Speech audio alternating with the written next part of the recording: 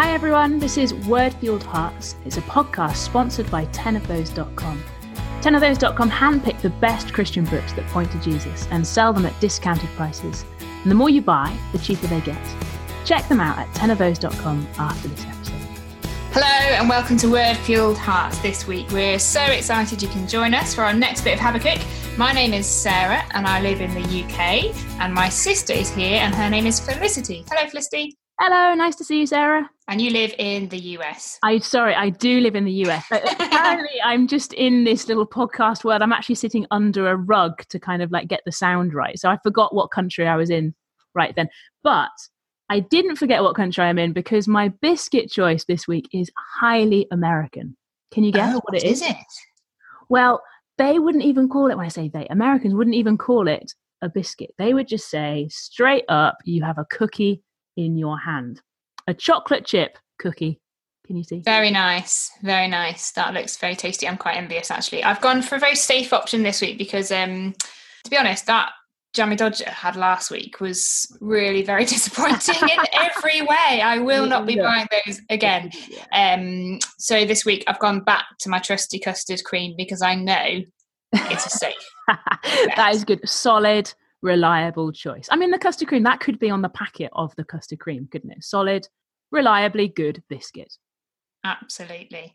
Now, we thought we'd take a couple of minutes to tell everyone about our show notes because they're like this hidden treasure within the podcast. And I think it's worth trying to help people work out where they are and what they are so that you can mine them for all it's worth. So when you go into your podcast setting, let me just try and find this quickly. As you go into a podcast setting, you click the kind of details about the podcast episode. As you scroll down, you'll have episode notes. And in that, what we do is, I say we, this is what Felicity does each week. She summarises the episode, so it gives a quick overview of what we're talking about, which is actually really helpful, especially when you're listening to this on the go. Also, what we have are helpful resources and any tips for getting stuck into reading the Bible. That includes any links to any books or any talks or any useful articles that we might be reading or think that might be helpful for you. And then, crucially, what do we have at the bottom of the footnotes? I know, well, they are footnotes. Show notes. What I have titled the Tea and Biscuit Chat footnotes. And I mean, I think it's essential information telling you what sort of tea we're drinking, what sort of biscuits we're eating, and any other valuable information on that topic. Exactly. So that's just a really useful thing. To be honest, before we recorded this episode, Felicity still didn't know how to find the show notes of her own podcast, which I find quite disheartening considering she's written them. But hopefully for you guys, these will be a really helpful kind of add-on to what we do as we chat about Habakkuk and we go through it. Hopefully this is just a really helpful different way of getting into Habakkuk through what we put on the show notes. So do go and find those after this episode if you'd like. Absolutely. Now, our passage this week, it's a little longer than the previous weeks, isn't it? Partly because it really does come as part of the whole section. We couldn't really just pick and choose a few verses from it. So it's going to take a little bit longer to read. But while we're reading it, so it's going to be chapter 2, verses 6 through to 17. While we're reading it, be listening out for any repeated kind of ideas, words, things. Just kind of try and listen out to why it all belongs together. Okay, great. Chapter 2. Verse 6 to 17. Will not all of them taunt him with ridicule and scorn, saying, Woe to him who piles up stolen goods and makes himself wealthy by extortion. How long must this go on? Will not your creditors suddenly arise? Will they not wake up and make you tremble? Then you will become their prey, because you have plundered many nations. The people who left will plunder you. For you have shed human blood. You have destroyed lands and cities and everyone in them. Woe to him who builds his house by unjust gain, setting his nest on high to escape the clutches of ruin. You have plotted the ruin of many peoples, shaming your own house and forfeiting your life. The stones of the wall will cry out, and the beams of the woodwork will echo it. Woe to him who builds a city with bloodshed and establishes a town by injustice, Has not the Lord Almighty determined that the people's labour is only fuel for the fire, that the nations exhaust themselves for nothing? For the earth will be filled with the knowledge of the glory of the Lord as the waters cover the sea. Woe to him who gives drink to his neighbours, pouring it from the wineskin till they are drunk, so that he can gaze on their naked bodies. You will be filled with shame instead of glory. Now it is your turn. Drink and let your nakedness be exposed. The cup from the Lord's right hand is coming round to you, and disgrace will cover your glory. The violence you have done to Lebanon will overwhelm you, and your destruction of animals will terrify you. For you have shed human blood, you have destroyed lands and cities and everyone in them. Thanks, Sarah. It's pretty brutal reading in some ways, isn't it? I don't know whether our listeners notice the repetition of just woe, woe, woe. There's a whole lot of woe going on. There's and 5 of them, isn't there? Yeah, 5 woes. And wonderfully, the woes are directed at the people that Habakkuk and I think us have been longing for the woe to hit. The Babylonians are in the crossfires of the woes from God. Absolutely. I think that's really helpful, Felicity. I think it's just really, this is all about reversal, isn't it? It's all about, the language helps us to see that. So those who pile up, those who build up, those who build, like there's a lot of that kind of language, and actually it's all being torn down here, isn't it? Because you have plundered, you will now be plundered yourself. Because you have built with unjust gain, you are now going to be destroyed. In every way, what they have done is coming back to them with added interest. Yeah, very much so, isn't it? And you get the sense that the Babylonians probably would have, and I guess this is true of just anyone kind of going about injustice. You probably think, well, you're going to get off scot-free. There's nothing's going to happen. We're just doing what we do. I mean, about the Babylonians all through Habakkuk, I think you get this feeling of what he says, their God is their own might. They have no kind of point of reference outside of themselves. And suddenly someone outside of themselves is bringing about extreme judgment upon them. And it is really pleasing, isn't it, that it is precise. Like it's very, as we were saying, like, I think earlier, appointed. Like God is doing this. So sorry, do you want to just remind us of the context of where this is coming in the book of Habakkuk for us? Yeah, so we've had Habakkuk crying out. We've had 2 kind of big questions or big kind of moments of questioning from Habakkuk. He's saying, Lord, there's just so much injustice all around us, all around me. It's in the other nations, but it's also amongst your people. And God says, well, you don't worry. I'm going to send the Babylonians to sort it out. Habakkuk's like, what? Why are you going to use them? They're even worse. They're just this horrible, wicked crowd who love to capture people. And then in the last week's episode or passage, we had this kind of God speaking and saying, wait, Habakkuk, I am going to do it. It's going to happen at the right time, the appointed time, no delay. And then this is what he says. So the woes are kind of part of that kind of appointed, God is doing it kind of thing, isn't it? Yeah. And it's very powerful language, isn't it? In a similar way to what we saw in chapter 1, the kind of the emotive nature of this language, the repetition of the woes, just all the way that all the kind of the huge sins of Babylon are named and shamed, and then it's turned back on themselves. Extortion, unjust gain, bloodshed, injustice. In every way, that's then, God says this will then, the violence you have done will overwhelm you. Yeah. Your destruction will then terrify you. And I think is very sobering. Yeah, absolutely. Nothing is missed. Nothing is left unseen, untouched, unnoticed in God's judgment here. Yeah. Do you think that's... Yeah, I think that's right. There's a very deliberate kind of thoroughness to this. And its justice is very much being dealt. And throughout Habakkuk so far, we've been longing along with Habakkuk for God to bring justice. And this is what it looks like for God to judge, really, and to deal with sin. And there's a part of us which is just delighted, and we're just so thrilled that actually justice is being dealt. But then also there's another part of me that's like, oh, but I'm not like the Babylonians, but I belong in the kind of unjust category because I know my heart. And so where does that leave me? And I think that's where then it's just so wonderful to remember 2 verse 4, and the righteous will live by his faith. So like judgment, this is like a sort of storm of judgment coming. And yet in the midst of it, the righteous will live by faith. So Habakkuk, and as we listen to him and kind of stand with him through Jesus, just breathe a sigh of relief, because it is, and I think that's the intention. This is kind of terrifying judgment, isn't it?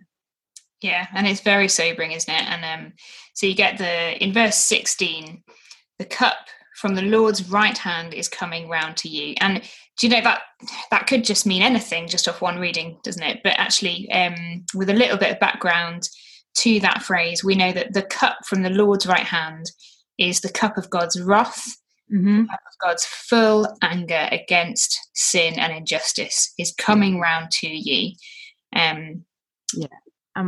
That's the full weight of God's wrath is coming on them. And as you say, that's absolutely terrifying, isn't it? Yeah. It makes us just, the only place we can run to is 2 verse 4. Yeah. 2 verse 4. And then as we run to 2 verse 4 and remember this side of the cross, we're just in such a privileged position, because even more so if we were to go back to a gospel account, Mark's gospel or wherever, we see Jesus taking the cup of God's wrath. And so on that cross, he takes on this level of judgment that is actually, while it is for the Babylonians, it is also for us, in the kind of like, we deserve this kind of judgment as well, don't we? And so then actually to know that Jesus takes on that judgment. So does this? So we're saying that Jesus takes on the full weight of this judgment, but this did still happen to the Babylonians. Yeah. Like back in that context of Habakkuk, he's waiting for this to happen. It did happen, and actually, what we see in Jesus, that he's taken the cup of God's wrath on the cross, but we are still waiting, aren't we? We are called to wait for that final judgment. Yes. Like a smaller picture. I think that's really helpful to take us there. That so as we see this and we see the reality of God does bring judgment and justice, as he said, and as we read it and we think, whoa, but then actually we know that we're waiting for that final day of judgment when Jesus does return. And wonderfully, the reversals that we have here, we talked about that kind of, this is what the Babylonians have been done, and it's being reversed upon them. So they plundered and now they're being plundered. They brought shame on others and now shame is brought on themselves. That level of reversal is what is going to happen on the final day. So those who have been persecuted, those who have been squashed, are going to be raised up as we stand in righteousness through Jesus. And it's just a glorious picture, isn't it? So as we see the reversals, we're thinking, wow, it's pretty powerful. And then you think, no, that is even just a small picture of what's going to happen on that final day. Whew. Yeah, it's very sobering, isn't it? I think, where does it take our hearts on this? I think it takes us into absolute awe at God and his right justice and right judgment, doesn't it? Yeah. As it said back in verse 3 that we read last week, it's coming at an appointed time. There's no mistake. There's no there's no kind of discussion about whether this should happen or not. It will happen, and God's justice is perfect for the crime in hand. It's perfect for the sin that's been committed. And I think that just it almost gives me goosebumps just thinking about that, just kind of the awe of God's knowledge and the weight of that for us. Yeah, absolutely. And the challenge then that we would long for that as in we would long for justice to be done. Do we really want justice? Do we really want sin to be dealt with? Because that is what God has promised to do. That's a wonderful, wonderful thing. Talking about driving it to our hearts, Sarah, I think the best way of doing that is to pray. We've already run out of time. I mean, it's a pretty big passage, isn't it? And we feel, again, we just touched on it. But do you want to pray for us and help us just to kind of feel it in our hearts as you do that? I'd love to do that. Let's pray. Father God, we thank you for this passage in so many ways. It's so weighty, and there's so much here. And so we do pray, Lord, that you'd help us to dwell on these words this week. But we thank you most of all that they lead us to the cross. They lead us to Jesus, knowing that we cannot survive under this weight of judgment that you will bring to anyone and everyone who has sinned. We know we may not fall in that class of the Babylonians, but we know we are guilty of sin. We know that we deserve your right judgment. And so we praise you so much for Jesus, that we delight in him. We delight in his righteousness. And by him, we can stand with Habakkuk and wait for that final day. Help us, Lord, to do that this week with all the different distractions, all the different things that are going on in our weeks. Help us to wait as Habakkuk does, trusting in the Lord Jesus. Amen. Amen. So in terms of, I know we've just prayed and kind of wrapped up, but actually I want to just dig into this a little bit more, Felicity, before we quickly go. In terms of how this really impacts our week this week, like what does it look like for this long passage on judgment to impact my day tomorrow?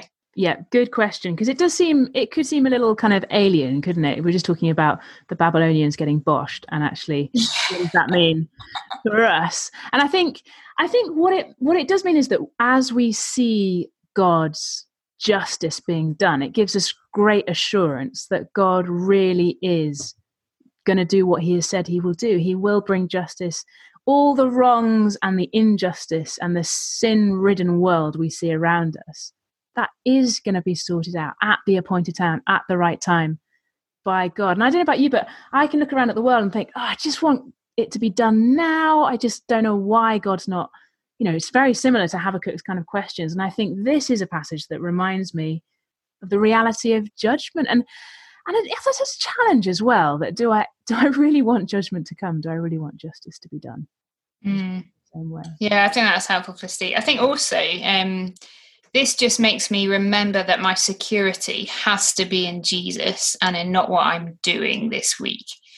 Like, as much as I want to serve and try hard, my best with homeschooling and whatever else it is that I'm doing, actually at the end of the day, my security is in Jesus. Yeah. That my righteousness can only be found in him, and that I don't need to fear judgment. I don't need to fear this kind of judgment. I get to delight in Jesus as my saviour and not my judge. Yeah, because of what has happened on the cross. And I think that drives through my week. Then am I choosing to delight in Jesus? And delighting, like, so the verse 14, for the earth will be filled with knowledge of the glory of the Lord as the waters cover the sea. That's both a terrifying image, but also it's a wonderful image for those who are trusting in Jesus.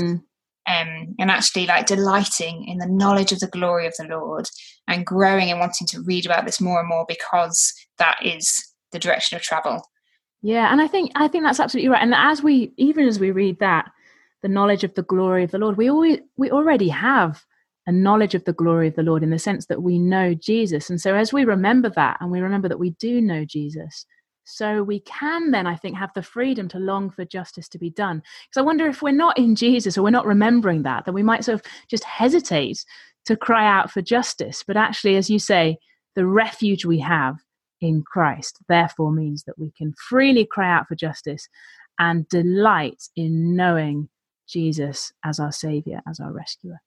Yeah, definitely. I think we probably need to wrap up now, don't we? I feel like I could keep going on talking about this, but let's leave everyone to it. It's been really good to chat again. Thanks so much for tuning in. Do check out those show notes. They will help you, and obviously you'll be able to check out our biscuit choices and all that. And do give us a review, especially if you're on Apple. That's where we seem to be able to do it at the moment, but do give us a review if you get a chance. It's been lovely to chat again, Sarah, as ever, and we'll look forward to next time. Bye-bye. All right, take care. Bye. Bye.